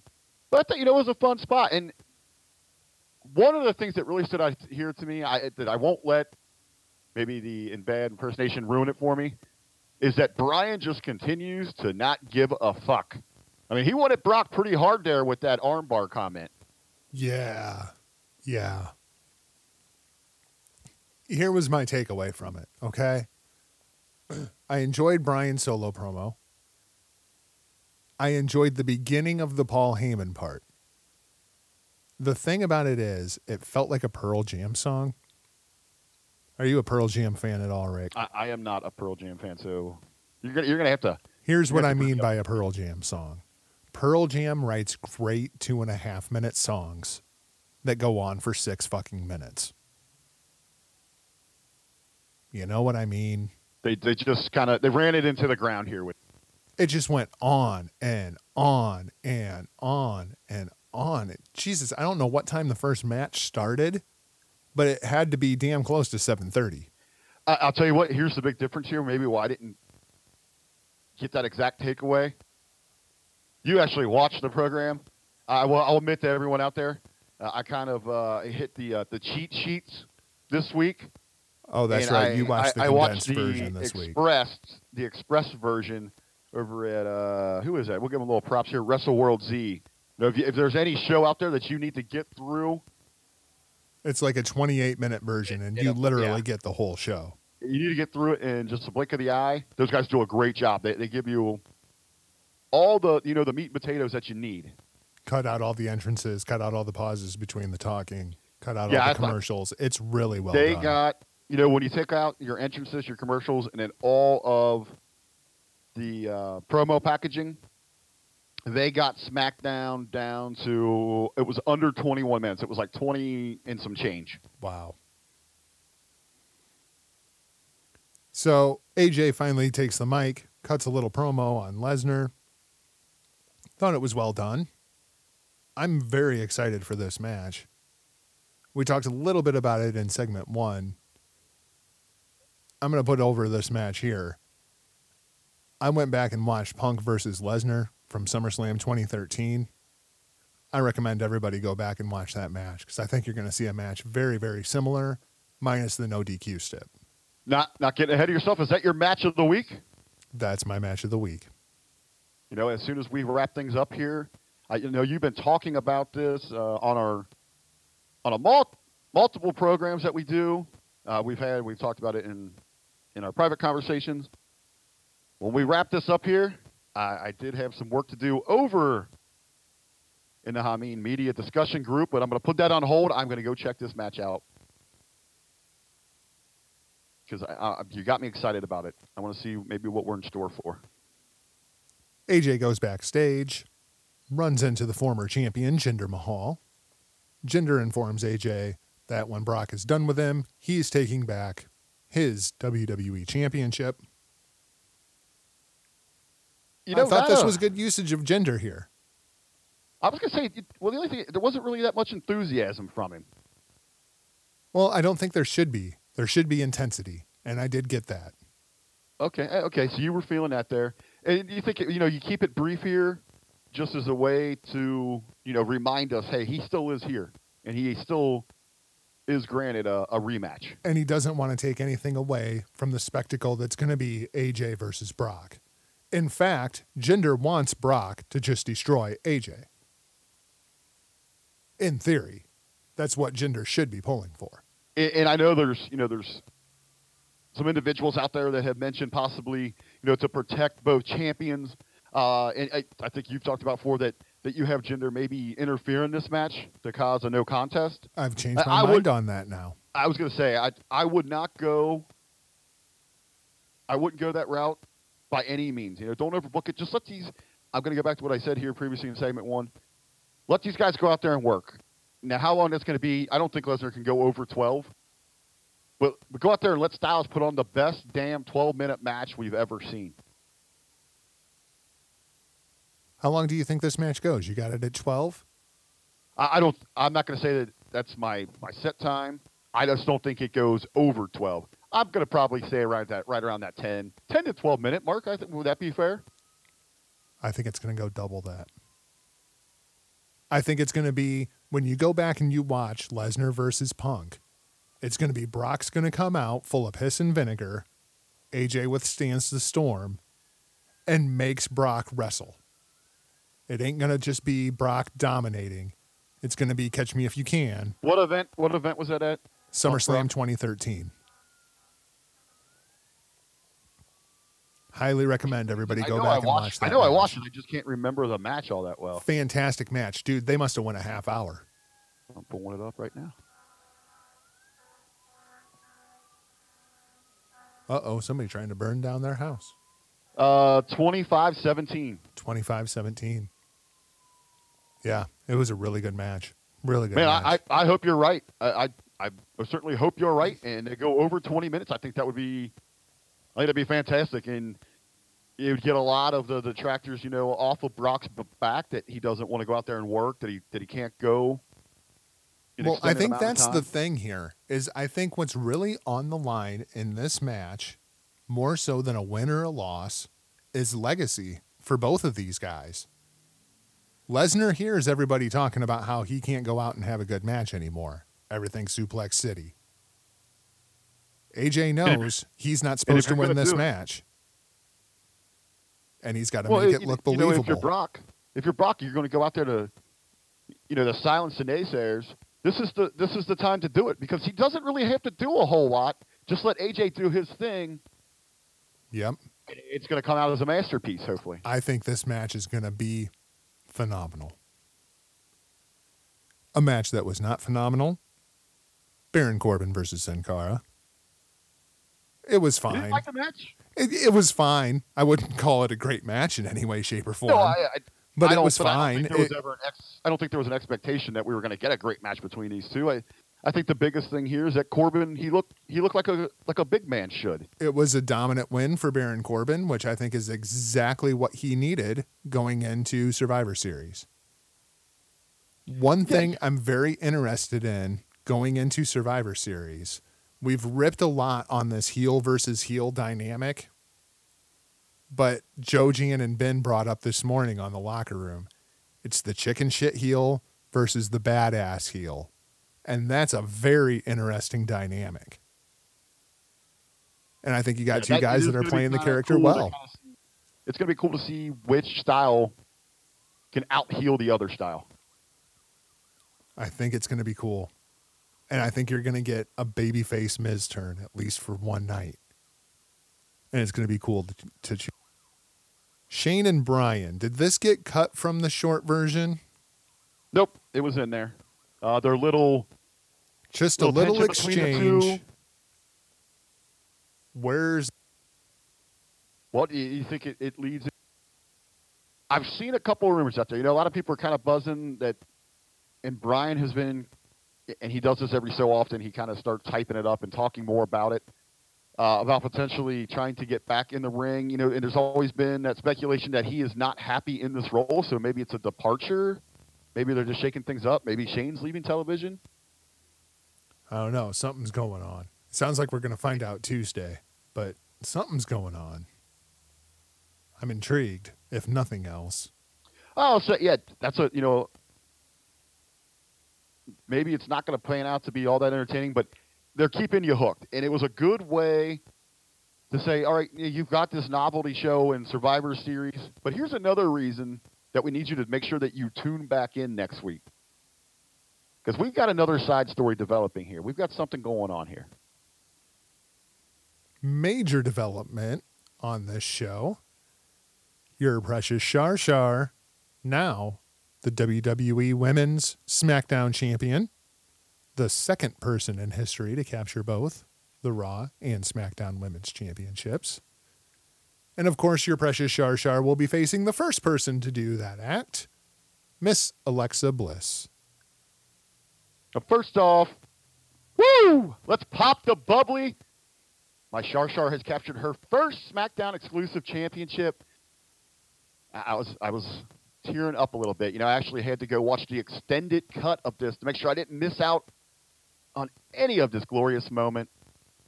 What a great time to be a part of the Shar Shar Nation. Unfortunately, so proud of it her. was the wrong time. So, you know what? I'm not so sure there. I've kind of got some mixed feelings on that, and I guess I to not just be completely against it. I first want to say, hands down, match of the week for me. Hats off to both ladies. I felt they really brought it and worked their asses off. Oh, this was hands down the match of the night, and it was hands down the best match that they've had since NXT. I'll give you that. That's like I'm saying. To me, this is probably the best wrestling match I've watched all for an entire week. So I really want to give credit there where credit is due. For the WWE, hey man, they had all the makings for the perfect storm here. Man, you had Rick's recent illness, and then just even more recently, last week you had the 30 for 30 special. Man, that WWE PR machine, man, they were chugging along, man. I wish they hadn't put over the fact that Rick was backstage at Raw. Because I thought immediately then, well, if Rick's backstage at Raw, Rick's probably going to be at SmackDown. Kind of spoils it. It kind of spoiled it there. And I guess with the timing, too. In her speech, I know they were trying to make it be like this big surprise when he came out. Because, as she was addressing the audience, she said, I know my dad's at home watching SmackDown on television like he does every week. So right then, you're like, well, we already know he was in Atlanta backstage for Raw. You're in Charlotte. I mean, why the hell wouldn't Rick be there? Exactly. I get where they were going, but it's just one of those things that kind of, missed the mark there. Didn't tarnish the moment at all, though. No, not at all. It was a beautiful moment. that's a little nitpicking, item there. But you let things like that slide, and we go back to we've said so many times that there should be a position back there in creative, just someone sitting in the corner who just every now and then, excuse me, why the fuck are we doing this? My But issue here, still a great moment. my issue here is Survivor Series did not need this match. I would have rather waited and done it when it meant something. There are very few programs within the WWE's women's divisions that are actually, I guess I'll just use the term, are actually draws, that are actually going to be money makers. They're going to move the audience. There are very few of those left. Charlotte Flair versus Alexa Bliss is one of those. It would have been great. I would have preferred to have held off on this, to have an actual program with build between these two. That's the way I would have had it.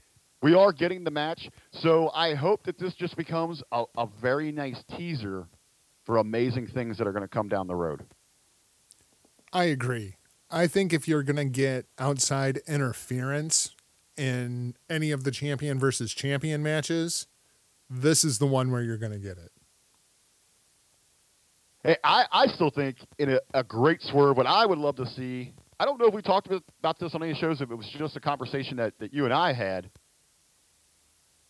Somehow, some way, you bring the crowd to their feet. Here comes Carmella. She's going to cash in that briefcase. But, she found a loophole in there. Something that no one has known about, that no one's going to see coming. She found a loophole, and she cashes in on Alexa Bliss. Yeah, I love that idea. I think it'd just be a great swerve, because a lot of people, when going back to when Seth, interjected himself right in the middle of that match, there was people, you can't do that. They've never done that before. You can't do that. Well, this is pro wrestling. They make the rules up as they go. Contracts, you get a good legal team on your side, you can finagle anything, right? It's real easy. The contract simply said that she was owed a women's championship title shot. Yeah. And It didn't specify Raw or SmackDown. So she cashes in on Bliss, wins the Raw Women's Championship, and SmackDown has now captured one of Raw's titles. And then you have a story going forward from there. You got this going. Say you got this going earlier in the show. Not only do you have a great story going forward in the long term, you really have added, up the ante here for this brand supremacy that we're supposed to care about. Make it mean something. You got a great story within the show and moving forward. You've got something great going on here. And especially in some just rather flat divisions where they have trouble getting anything going, this would maybe give you a reason to maybe have some crossover talent popping up from show to show here, because what they've got going on individually, I'm sorry, I'd probably get some flack here that, Rick, you're just going after the women. No, that's not the case. I'm going after bad creative and laziness and a lack of respect for these women because their divisions flat out suck right now. Completely agreed on. So that brings us to the main event of the show, or as much of a main event as it was. Sami Zayn and Kevin Owens versus The New Day. I was really looking forward to this match. Unfortunately, I didn't see most of the match because it was during commercial. I got Kevin Owens with one of the members of The New Day in a headlock, a hot tag, and that was pretty much it. I thought the promos before the match were better than the match itself, and I was looking forward to the match. Yeah, kind of miss here. Again, you got some great talents that are able just to go at it, man. There's so much that they can bring to the table. And this could have been an amazing. Any other week, this is an amazing main event to have on your weekly program. And it kind of took away from me because you knew what was coming. We're waiting on the big invasion to take place. So that kind of pulled away from everything. Let me ask you, with all the the speculation, the rumors that were running wild last week. Is there any heat still on Sammy and Kevin, or are we? I know I'm kind of still working under the assumption that was all freaking work. Yeah, I kind of feel over it. I almost halfway expected to see a press release today that they were sent home again for not fighting Raw. Oh man, that would have been great. Oh, I would have loved that. I halfway expected to see that. Oh, that would have been great. And that to me was the pop of the night. Kevin Owens, Sami Zayn, standing alongside the New Day, awaiting the Shield. Shield gets ready to jump into the ring. Owens and Zayn look at each other, drop down, roll out. Fuck this, we're out. And you know what is so great there that maybe a lot of people didn't pick up on? You know that is a straight shot at everything that we heard about last week. Yep. I thought that was fantastic. You know what going kind of what you said there, they've already kind of missed the boat on saying, we have dismissed them. They need to get something out there. Get a rumor out there. Get a leak. Really build up all this heat on these two right here. And then get it out there that, these guys are not even going to be at Survivor Series. They weren't put on the card because they've been kind of troublesome. And it's got to the point where they don't even want them backstage. Well, I was actually just going to ask you, are they really going to not be on the Survivor Series card? I know we're gonna jump into the card here, and it's going to be all about the main storylines that they want to tell going forward. But you got to think that somewhere in here they're going to screw over SmackDown in some form or fashion during the show. Wouldn't you think? God, you would think so. You would think so. They got to be up to something with those two guys. I just can't see them leaving them both off a Survivor and Series. we've heard those strong rumors that possibly they are going to they're going to play into something that's going on here with Daniel Bryan and Shane McMahon. So there's that to look for. Ultimately, with these two, in a weird turn of events, I would love to see when we're sitting down and having this conversation next week, I would love to be talking about your new SmackDown Tag Team Champs, Kevin Owens and Sami Zayn. I'm down with that. I'm totally. Show us. So let's talk a little bit about the Raw counterinsurgency. Thanks, Corey Graves. What did you? From the get-go, going weeks back to the original #Under Siege, we knew this was coming, right? Oh yeah, without question. You can't have big brand warfare without sending it home with a massive brawl. Well, it's like my friend Drew got a hold of me last night, and he's like, "Wow, it looks like there's a really good crowd there for SmackDown tonight." And I was like, "Well, yeah, this is the Survivor Series go-home show. Everybody's going to be there tonight." And then you had some rather questionable moves by some, uncharacteristic moves by some of the talents here. Well, the one that bugs me is the women, because the SmackDown women just go walking into the locker room with a camera following them. How awkward would it have been if somebody was in there? Uh-oh. Like it just takes me out of the moment. It would have been so much better if the commentators would have just said, "We're hearing of something going on in the back. Get a camera back there." And then go to the beatdown already in progress. Like just little detail work that just takes me out of the moment like that. One of those things, we're going back here. Expect more out of your creative there, people. There should just all be cameras just kind of floating around. Yeah, this is an invading force. Yeah, we're just going to drop a camera to follow them around here, or there's no counter activity. We know they're here. You're right. It's the subtleties there. The other thing that drove me nuts about the women was, once again, we have Bayley on Team Raw invading the SmackDown roster, putting the beat down on Charlotte, who is her friend. We all know that. standing over her, all ominous like. Did we not learn anything from last year? This is when Bayley started going downhill, was Survivor Series last year, because it was completely against her character to go and do this. So this year, we do it again. And you know, so here dumb. too, I could even see, you know, they're friends in outside of kayfabe. That's fine. You know, they've had their issues inside the ring and all that. But you know, at this time right now, they're not even on the same brands. They're both baby faces. There shouldn't be an issue between these two. You know, No, Charlotte she wasn't should be involved. there congratulating Charlotte. Right, and Charlotte wasn't involved in. You know, it's not like Becky. At this point, maybe I can understand. You know, she is a little Becky. You know, Becky was leading that charge. Becky's been talking a bunch of shit about Raw. She was there. She was there when that mob. She was leading the women in that mob, leading the attack. Charlotte has done none of that.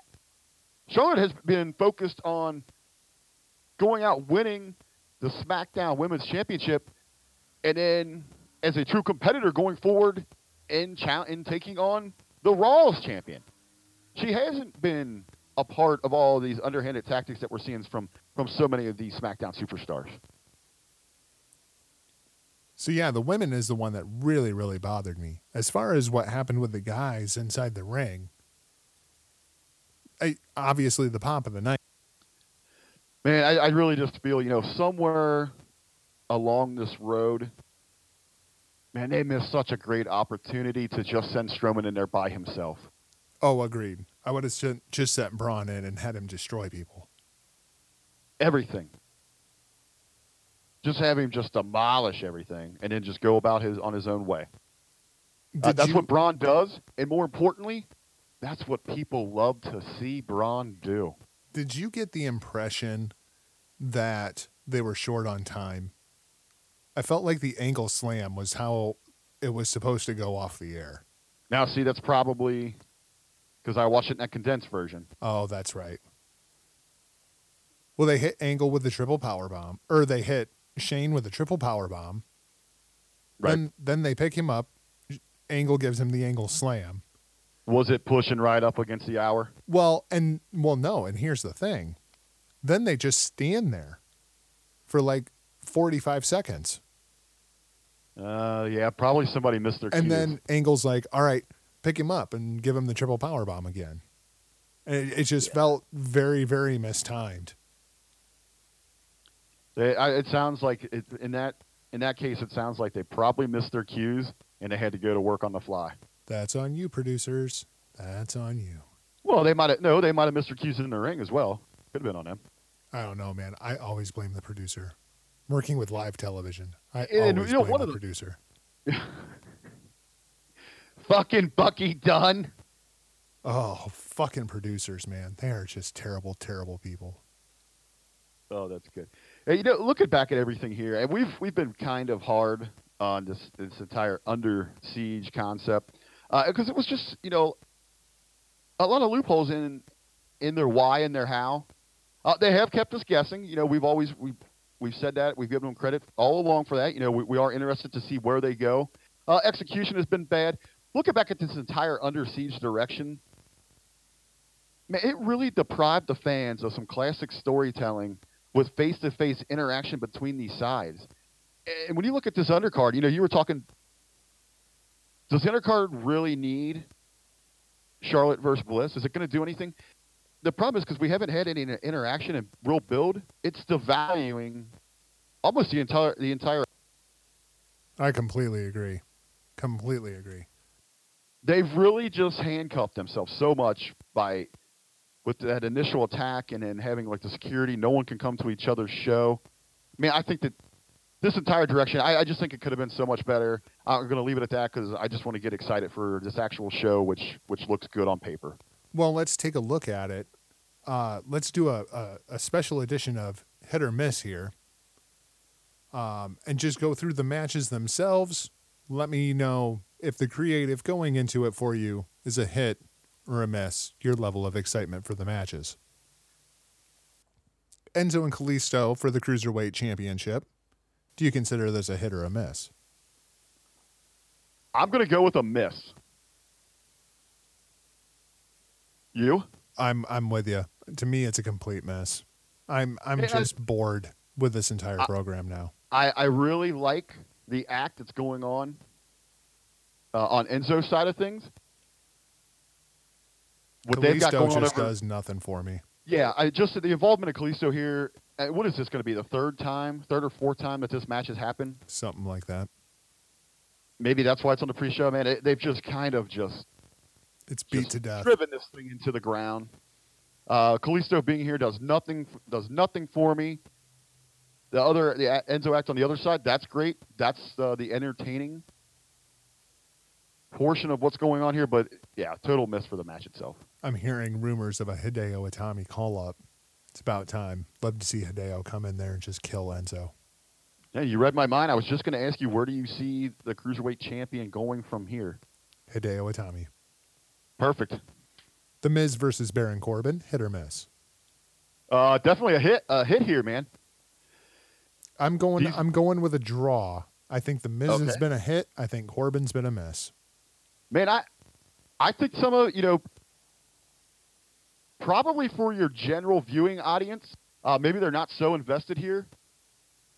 But for those of us that have been able to follow this thing online, these guys have really gone, out of their way themselves to drum up some interest here for an otherwise meaningless undercard match. Miz is awesome as always, and I actually think that Corbin, it's been some of his better work that we've seen from him in a long, long time. The promos that he's been cutting through social media, and I really like the point that they sent home with Corbin's match against Sin Cara here on the Go Home show. As they were talking about on in the locker room on Wednesday mornings with Ben Hameen and Joe Jan. We've got two very different styled heels here.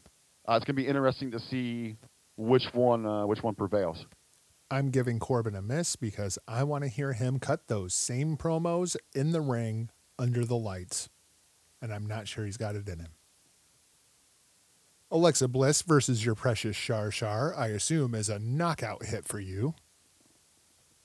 Going back to what we talked about, man, I would have preferred to see a classic build here.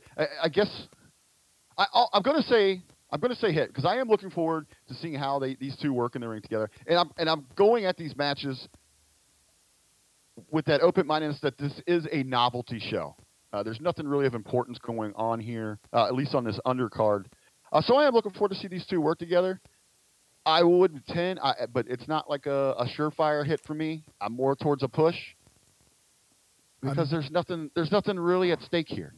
I'm going to give it a hit as long as Alexa Bliss wins.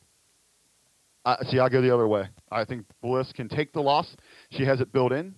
It would add to her little kind of whiny ass character. I wasn't given time to prepare. I'm 5 days away from this massive event, and I find out who my opponent is. This is not fair to me. And with that PR machine, you got to keep riding. Oh man, I'm gonna love saying this. You got to keep riding Shar Shar hard. Did you see that Deadpool trailer I sent you earlier today? I did. Yeah, it sounds like a line that should have been in that trailer. I was gonna say. As soon as it popped in my head, I was like, wait a minute, this is gonna come out of my mouth. But yeah, I mean, you think that everything that's going on, and you've just put that title on her, and you've still got some other big moments coming up for her, especially with the live event with Starrcade looming. I just think you gotta stay with her right now. She's the hot hand. She has to go.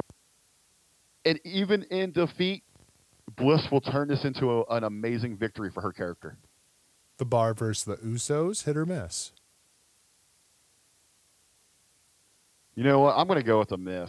I know it's going to be if they're allowed to unleash here. Man, we got some great athletes in here, great talent in here. I just don't know. I don't care. Why should I? Yep, that's kind of where I'm at with it too. Two badass heel teams just kicking the shit out of each other. Maybe that's why I'm getting the impression that the Usos are baby faces. Maybe they're just trying to position them as baby faces for this match. Just so you have something to work with in the match. Shield versus New Day, big hit for me. Big hit for the match. Like I said, I'm thankful that this is not going to be a long program. I don't think I could have taken, New Day baiting the Shield into comedy bits back and forth, a little grab dick between the six of them. But as we said before, man, this very well could be your match of the night. This one I have to give a push, and I'm sure people are wondering why we haven't talked about it yet. Who is the fifth woman for Team SmackDown? Have to give it a push because we don't know who the fifth participant is, right? Yeah, they could do something here to really surprise us. I mean, who would you guess? I mean, what are you thinking? What do you got in mind? I'm going to go with my buddy Alfred and say that it's going to be Nikki Bella. John is already traveling to the show. You would think that with their busy schedules and all that, they don't really get to see a whole lot of each other. So what better place to get a little extra quality time in and reunite with some old friends than at a WWE event? I think I'm going to have to agree with you. So under the presumption that it's Nikki Bella, are we both functioning under the assumption that Team Raw wins this match? This is the only match I feel confident in.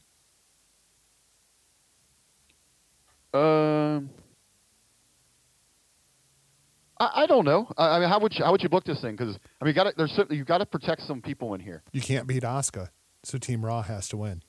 Well, you don't have to win. You can get her counted out. That's a loss. She's won every match that she's been in. Triple threat, no DQ, falls count anywhere, whatever. I don't know. That's If going she back gets to this, eliminated, it's a loss.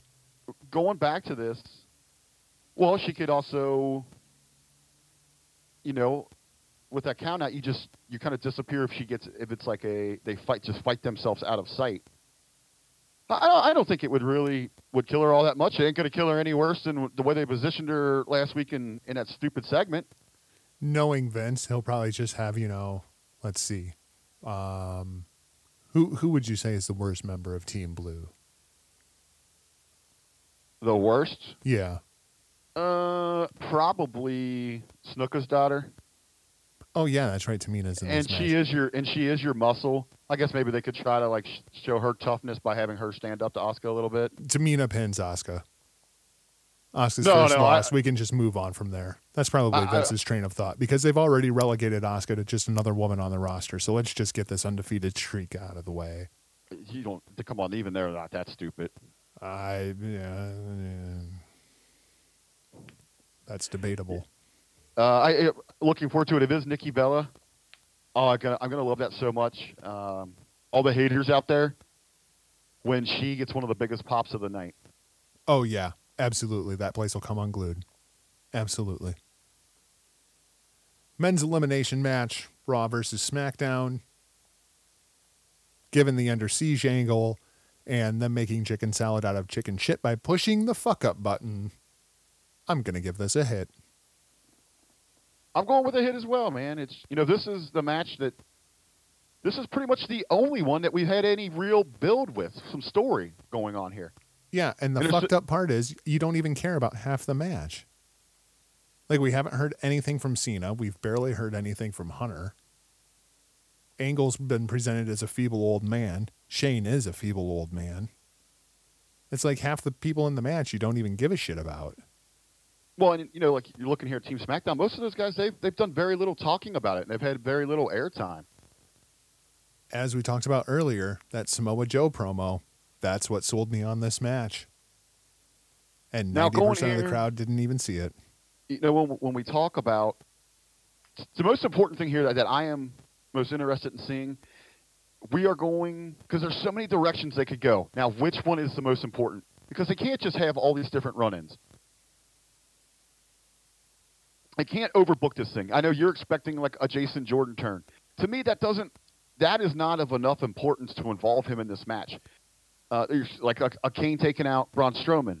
To me, that's why I think that they kind of wrote Kane off TV for a little while, because it's not that important. Your big story is, what is going to be your big program? Are they going to move forward with Triple H versus Shane McMahon, or is it going to be Triple H versus Kurt Angle here?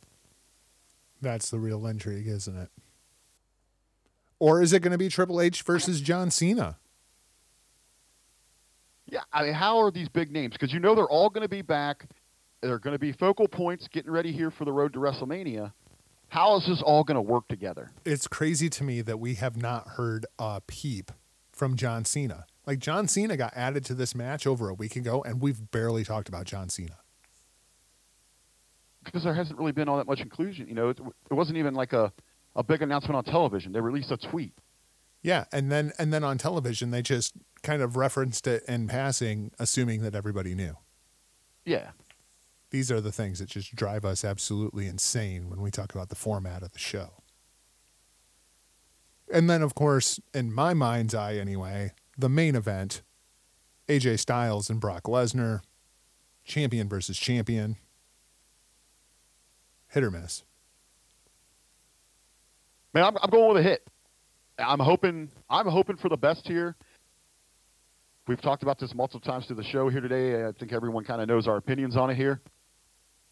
I'm okay with Lesnar going over. I'm okay with AJ's taking a clean loss because it's a loss to Brock Lesnar. It's not like you're just losing to any run-of-the-mill champion. But let AJ shine. I'm with you. Huge hit. I mean, it helps when you have Paul Heyman. That definitely helps.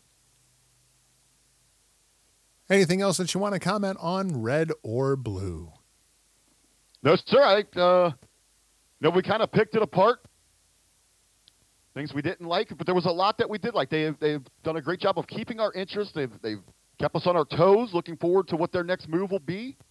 I can say that I'm looking forward to Survivor Series. It's, I keep saying it's a novelty show. Sometimes those are the best. You can kind of just kick back, relax, and enjoy the great in-ring action. So that's going to do it for Rick and I on this episode. Be sure that you follow the show on Twitter at HTMPWPod. Find the show on Facebook at Hitting the Marks. Drop us an email at hittingthemarks@gmail.com. Be sure to subscribe to Hitting the Marks on iTunes or Podbean so that you never miss an episode. Drop us the 5-star Meltzer review. Don't forget to rate and subscribe. Be sure that you check out our support system over at thegorillaposition.com. And of course, find all your daily content needs over at Hameen Media Group. You can follow me across all social media platforms at NotJargo. Rick, how do the stalkers find you? Before that, to once again just remind everyone as you hit on there to keep your ears and eyes open for bonus episodes from Jargo and myself. We're going to be highlighting NXT, a pre-show for NXT TakeOver Houston. Then we're going to be hitting it right after the show, correct? For a little breakdown and review as well. So some nice NXT talk out there. As for myself, the listeners can locate me on Twitter at TheRealRBV. For all those sexy ladies out there, I've just opened an account on Tinder. And for all those kinky sexy ladies out there, please look me up on Adult Friend Finder. But seriously, for the big news of the day, I would like to encourage all of our listeners to jump on Facebook and do a search for the Hameen Media discussion group. I just recently launched the group, and we're in a soft open mode right now. But this Friday, we are going to blow the doors off the joint. It's going to be a big weekend filled with a ton of TakeOver and Survivor Series coverage. A lot of great interactive threads are going to be going on, activities galore. We hope to see everyone over there chatting it up with us and all of our good friends over in the Hameen Media discussion group. Be sure that you subscribe to the Hameen Media Group. Rick and I are going to be sitting down Monday morning to talk to some Survivor Series with our boy, Big Ray. Looking forward to that conversation as well. Rick, anything else you want to plug, promote, put over? You got it, man. Let's get us out of here. Well, I guess that does it for us today. For now, we're off like a prom dress. See ya. Point your fingers. Label me. I don't give up. I'll be your bad guy. Stop, go!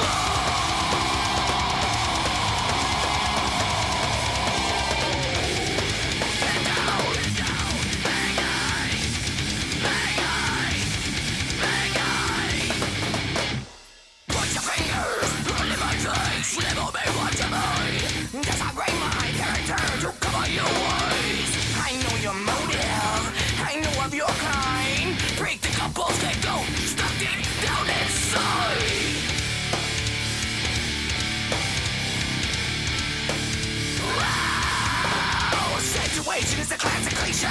betrayed, pin the blame on me. I smell self-righteousness. That's the bad guy. Go!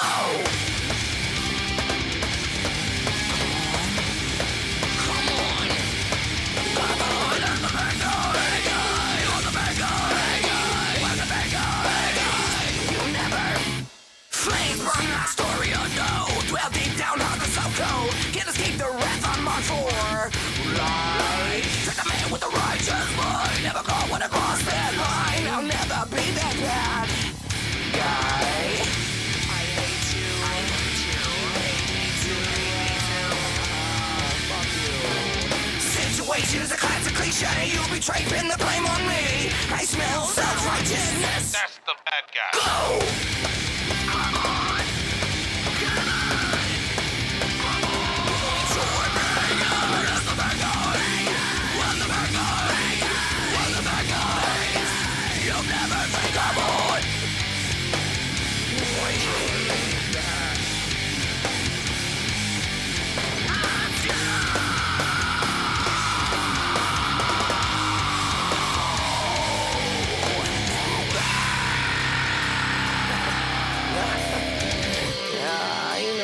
I've always lived that life. I fucked your bitch and I lied. She was at home with me last night. I'll be your bad guy.